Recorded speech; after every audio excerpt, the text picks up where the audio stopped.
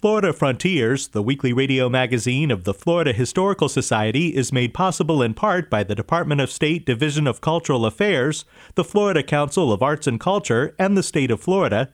It's also made possible by the Jessie Ball DuPont Fund, the Rossiter House Museum and Gardens in Eau Gallie, and by Florida's Space Coast Office of Tourism, representing destinations from Titusville to Cocoa Beach to Melbourne Beach.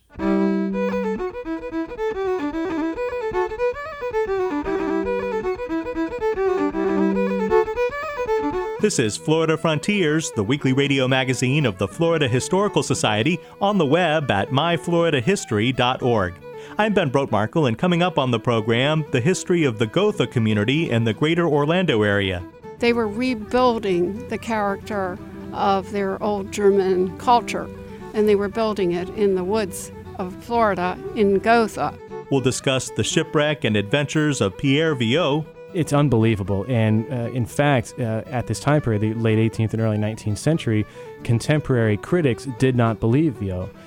They thought it was merely a piece of fiction. He may have been shipwrecked, but he concocted much of these stories.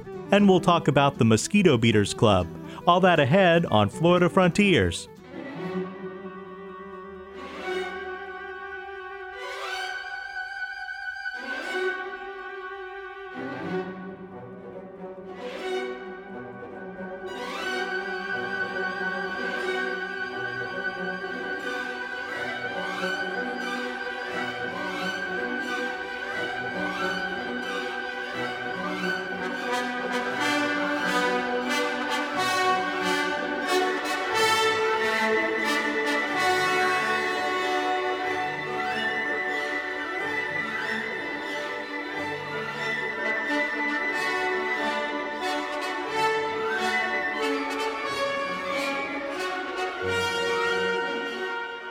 Ride of the Valkyries was first performed in 1870 as part of the Richard Wagner opera Die Walküre at the National Theater of Munich, Germany. By the end of that decade, land was being purchased for a German colony in Florida. Gotha, Germany has existed since the Middle Ages. Charlemagne, who united most of Western Europe, mentioned the town in a document he signed in the year 775. The small community of Gotha, Florida, was officially designated on April 20th, 1885. The town is located in Orange County between Ocoee and Windermere. While living in Buffalo, New York in 1878, German printer Henry Hempel invented and patented a printing tool that revolutionized the way that pages were set up for printing. With new wealth earned from his invention, Hempel decided to create a German colony in Florida. Kathleen Clare is director of the Gotha Rural Settlement Association.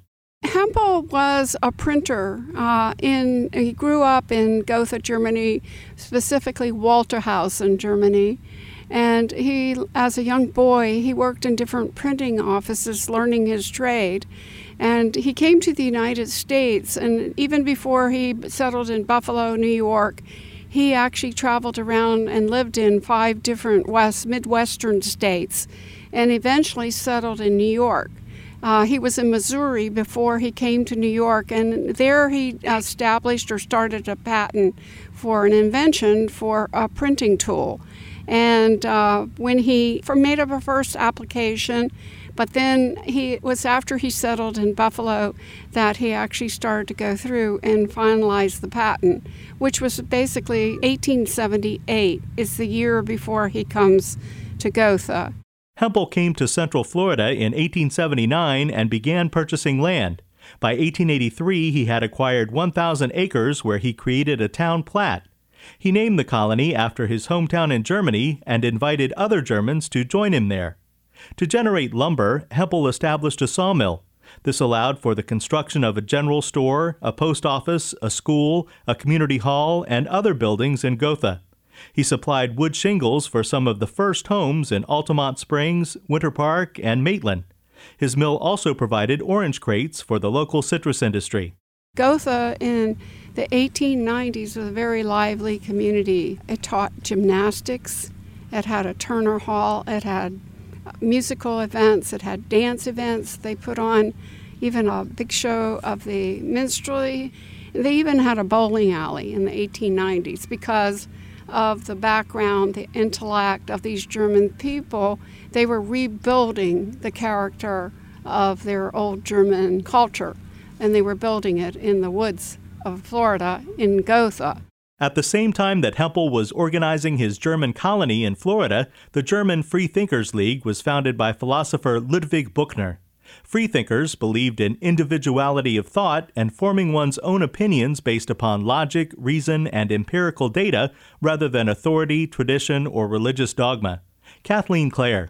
Hempel was not just building a little town. Hempel was a free thinker, and he was actually looking to build a colony of people that had similar perspectives. And a free thinker was a person that really thought of individuality of thought, word, and deed, and that this would be separate from church, state would be separate from religious.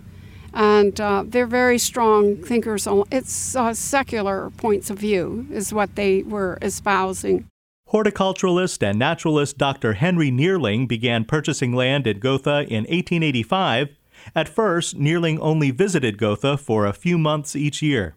He was at that time working for the Milwaukee Public Museum, and he did not officially move down to Gotha until 1902.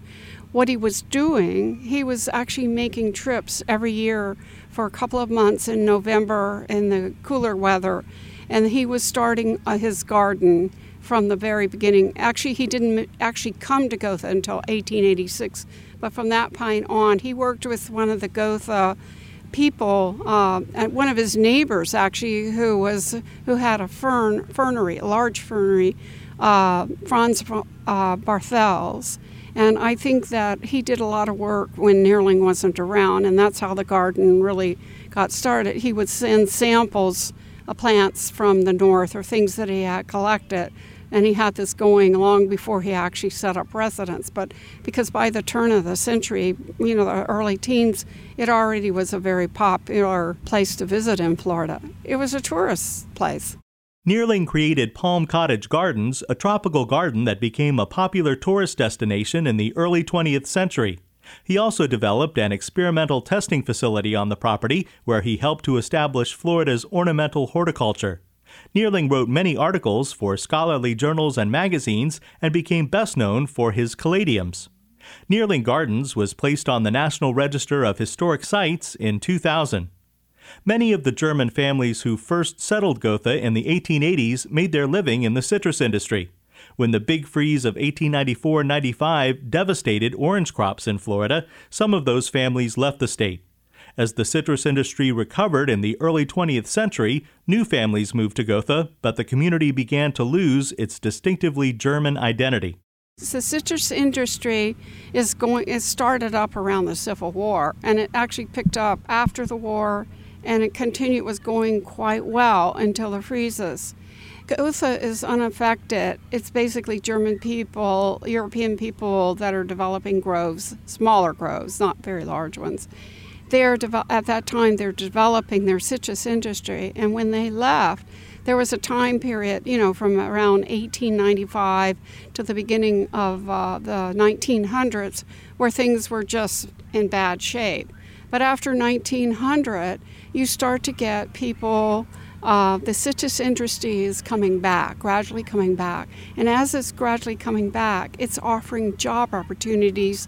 And what you get is migration a lot from the neighboring states like Georgia and Alabama, places like that. But you get a different group of people because you're getting a lot of people that are migratory. And they're the migratory workers and essentially trying to find jobs. And you just get a different group of people, less educated but interested in having the day jobs. So that's how Gotha shifted. Because before it was much more of the gentleman farmers who would hire local people to maintain their groves while they were other places. Or some people became very involved, like the Regners, the Barthels, and there were certain families that carried on no matter what. But you would get a big shift after 1900. In fact, I have an old friend who said that Georgia moved into Gotha. The urban sprawl of the greater Orlando area is encroaching upon Gotha. The Gotha Rural Settlement Association, Incorporated, hopes to preserve the few remaining historic structures in the town. The organization also wants to share the unique history of Gotha to help revive a sense of community in the town. We do have a few buildings. We have an old Gothic church that was built in 1913. That needs an awful lot of upkeep. We would like to landscape and improve the... we have actually these islands that the county put in, and they don't work very well. We would like to update them. We would like to create more of a community feel and really get out there and show people that we have respect for our community, and we're interested in not only preserving it, but our second prong is that we would like to bring back community. I grew up in the Gotha community. My family came in 1911. There was always events, picnics, dinners, and different kinds of things that the women's clubs that were doing. It was very active. And that has died since the 1990s. Many of the old people passed away, and then there was just a shift where nobody did anything. And there's a group of us now that would really like to bring back a sense of community, not just preserving it, that it has to be preserved, but actually get people to come out of their houses and interact with each other. We've been involved recently with a project, and one of our members had to go door to door and talk to a lot of people. A lot of people said they would love to have Gotha come back as a community. Kathleen Clare is director of the Gotha Rural Settlement Association. The Gotha community is located in southwest Orlando at the intersection of Florida's Turnpike and Florida State Road 408. Gotha was originally a German colony established in 1885.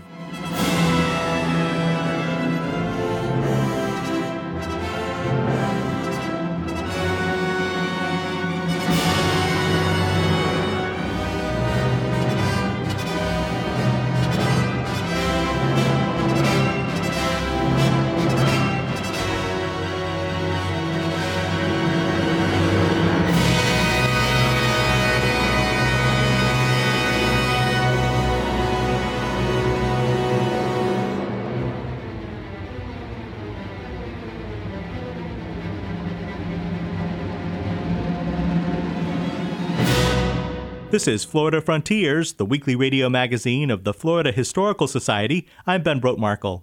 Florida Frontiers is also available as a podcast from your favorite podcast provider, and you can listen to archived editions of the program anytime online at myfloridahistory.org. Don't miss the television series version of Florida Frontiers on great public television stations, including WUCF Orlando, WJCT Jacksonville, WFSU Tallahassee, and WPBT South Florida. You can find a preview of the program at myfloridahistory.org. While you're there, you can become a member of the Florida Historical Society and receive our great journal, the Florida Historical Quarterly. That's myfloridahistory.org.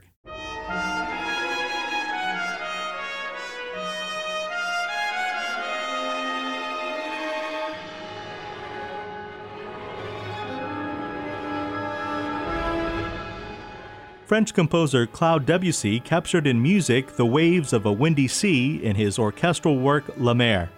French mariner Pierre Viot captured in writing his experiences with the waters off Florida's Gulf Coast in 1766.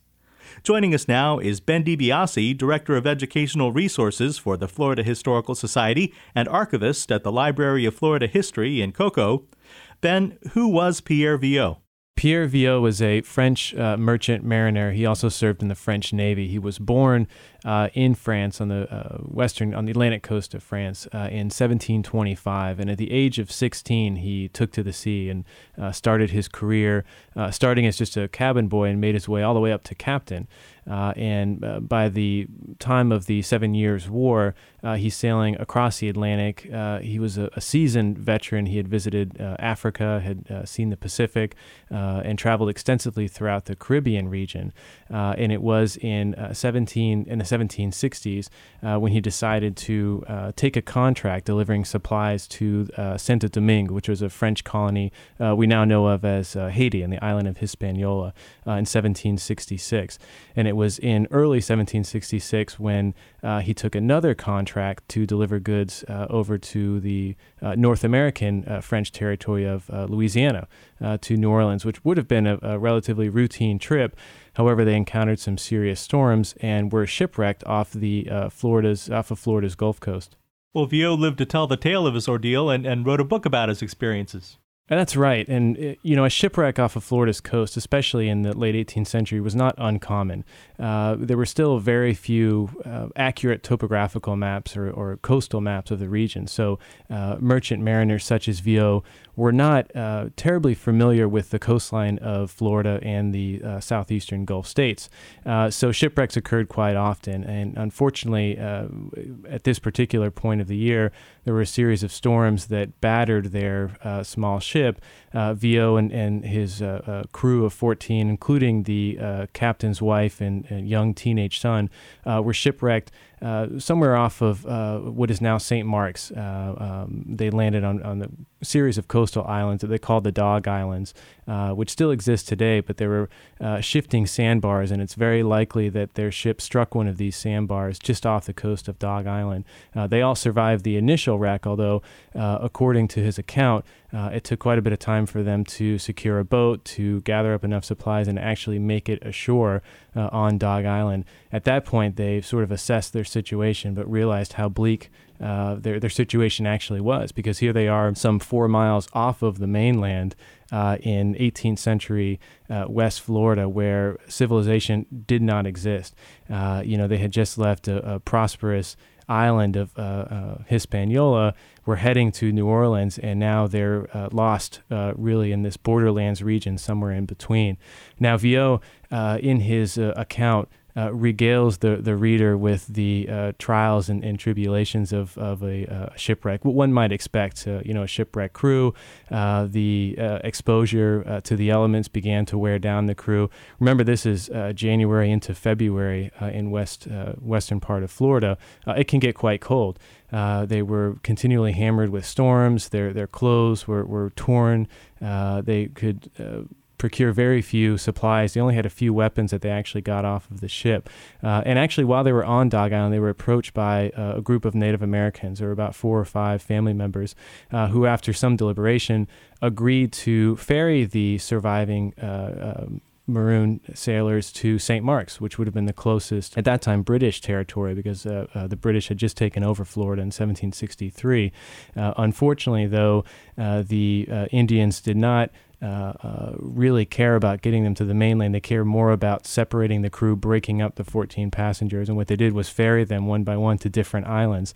So Viaud, by late February, is on an island just off of Dog Island, probably a small sandbar, with only the ship's wife, the ship's captain, who decided to go ashore but unfortunately drowned, and the young son and Viaud's slave. And they had no supplies whatsoever, and they were abandoned by the Indian and his family. They eventually fashioned a small canoe, made it to the mainland, but by this point, and we can, you tend to get the despair and the tone of Viaud's writing. They were essentially hopeless. They were now on the mainland but had no idea where they were. The young son of the captain was becoming ill. Viaud convinces the wife to leave the son on the shore as they try and make their way over to St. Mark's. At one point, he actually kills his slave, and this is where I think most people found that the story so sensational. He killed his slave, and he and the captain's wife actually cannibalized this person. They ate human flesh to survive. Eventually, they encountered some British soldiers who were patrolling around St. Mark's. The British soldiers took them to the fort, The governor of West Florida gave them refuge, kind of brought them back to health. They actually, according to Viau, went back to the island and found the young teenage boy who was still alive after some 18 days with no food or water. They reunited, made it back to St. Mark's, and the governor of West Florida actually gave him money and safe passage back to France. So Viau made it back to France. He wrote this incredible narrative, and it was gobbled up by European audiences. That's really a harrowing story.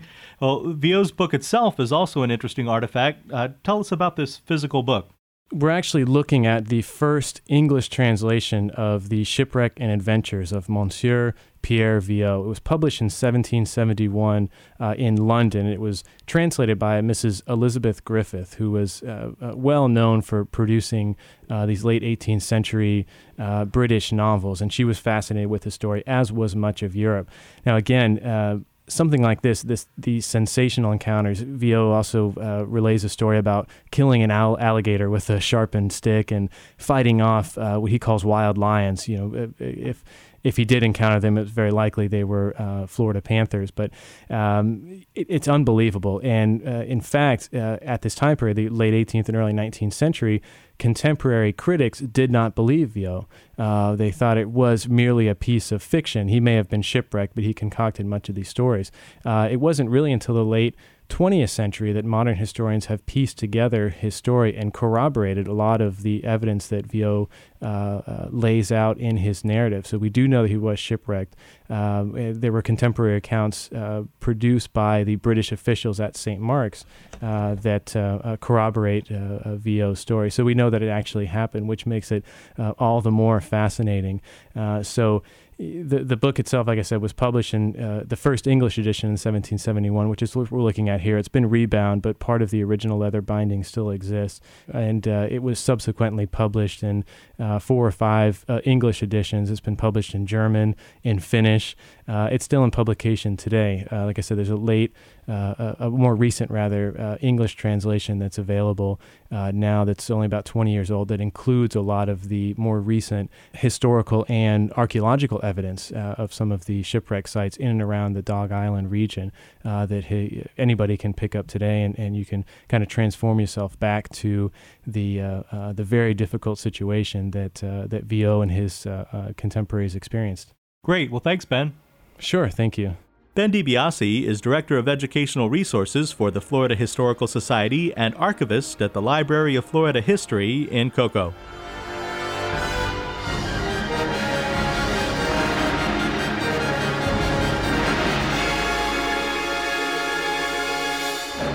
This is Florida Frontiers. Every year during the second weekend in March, hundreds of people gather on Florida's Space Coast to attend the Mosquito Beaters annual gathering. As Robert Casanello from robertcasanello.com reports, the people who attend the gathering remember East Central Florida before it was called the Space Coast.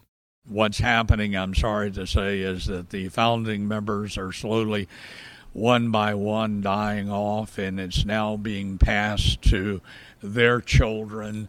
And these are children who left the confines of a small town like Cocoa in Brevard County, and they moved out in the world. And it's going to be interesting to see if they cling to this allegiance or this memory as strongly as their parents did. And if the Mosquito Beaters can survive, say, the next decade, they'll be around a long time. That is Dr. Nick Wynn, Director Emeritus of the Florida Historical Society. He took time out to talk to me about the Cocoa Base Mosquito Beaters Club. The organization was named after the mosquito beater, which was an ordinary object found in many homes throughout Central Florida. It was handmade and appeared in most every household. It was crafted using a wooden handle from a broomstick that was cut about 6 inches long, and dried palm leaves were bundled together around the handle to create the beater. This was essentially a fly swatter, yet none purchased in any store, but crafted from items around one's home. Dr. Wynn speculates how this specific item found its way to Central Florida. As a historian, I'm always attracted by artifacts and items like that. I'm amazed that people still know how to use them. Now, I grew up in rural South Georgia. We had mosquitoes, but we didn't have this because we didn't have palm fronds, but we had gallberry. and we would put together bundles of gallberry twigs to do the same thing. And they were a little bit different, although you could use this one because we use gallberry bundles to sweep yards, to clean sand yards. You could do this. You could sweep the porch with this if you had to. There's a similarity, a difference in material, but a similarity of practical uses that sort of spans regions. And I would venture to say they were doing the same thing in Mississippi or Louisiana, Alabama, any of these areas where they just simply adapted what was at hand to serve the same purpose. As mosquito control improved and Central Florida boomed in the 1960s, there was no need for the mosquito beater, and places like Cocoa transformed. The life that produced the mosquito beater vanished. Dr. Wynn tells us about this transition. Well, it was a great symbol because during the early part of the 20th century and growing up even in the mid part of the 20th century, it was some places were so isolated they had no electricity. Certainly there was no air conditioning. You relied on smudge pots to keep the mosquitoes away. You relied on mosquito beaters that were hanging by the door to beat them off the door and to beat them off yourself. And you did have screens in many cases, but sometimes you didn't. You just had wooden shutters. It was pretty much of a frontier, and that didn't really begin to change until the space program in the early part of the 60s. And that was one of the reasons why the space program is here, simply because it was still a sparsely settled area. It was an area that had vast open territory, and it fronted the Atlantic Ocean. By the 1990s, a growing group of people formed the Mosquito Beaters Club in Cocoa to host reunions and reminisce about times gone by, when a mosquito beater was the quickest way to create comfort against the ubiquitous insect. Of course, what did they use to name their club and maintain as a symbol of that organization to remember the time gone by, but the beater itself? And I think what they're trying to do is to not recapture the good old days. I don't think you can do that, but I think they're trying to preserve what they consider to be the best values of bygone era. This friendship, lifelong friendship, a sense of camaraderie, and they go to great extremes to do this. If you've looked at their magazine that they publish once a year, it's filled with stories of people writing about things that aren't world-shattering, but they're important because it just triggers a memory, and they call it the memory book, and it's true, and I think that's what they're doing. And they realize, as I do as I get a little bit older, that times are changing, and people no longer have the same viewpoint or the same experiences or even have a sense of values that they had before. They're changing too, and I can well understand it. I'll be 70 my next birthday, and I can well understand this desire to hang on to those things that played an important role in your life and try to preserve them and pass what you can to the younger generation. That was Dr. Nick Wynn. I interviewed him and others for the podcast series, A History of Central Florida podcast. You can find it on iTunes and on the internet. I'm Robert Casanello with Florida Frontiers. You've been listening to Florida Frontiers, the weekly radio magazine of the Florida Historical Society. Please join us right here again next week. Until then, you can visit us anytime on the web at myfloridahistory.org, listen to our podcast, and join us on Facebook. Production assistance for Florida Frontiers comes from Ben DiBiase and Robert Casanello. The program is edited by John White. Have a great week. I'm Ben Brotmarkle.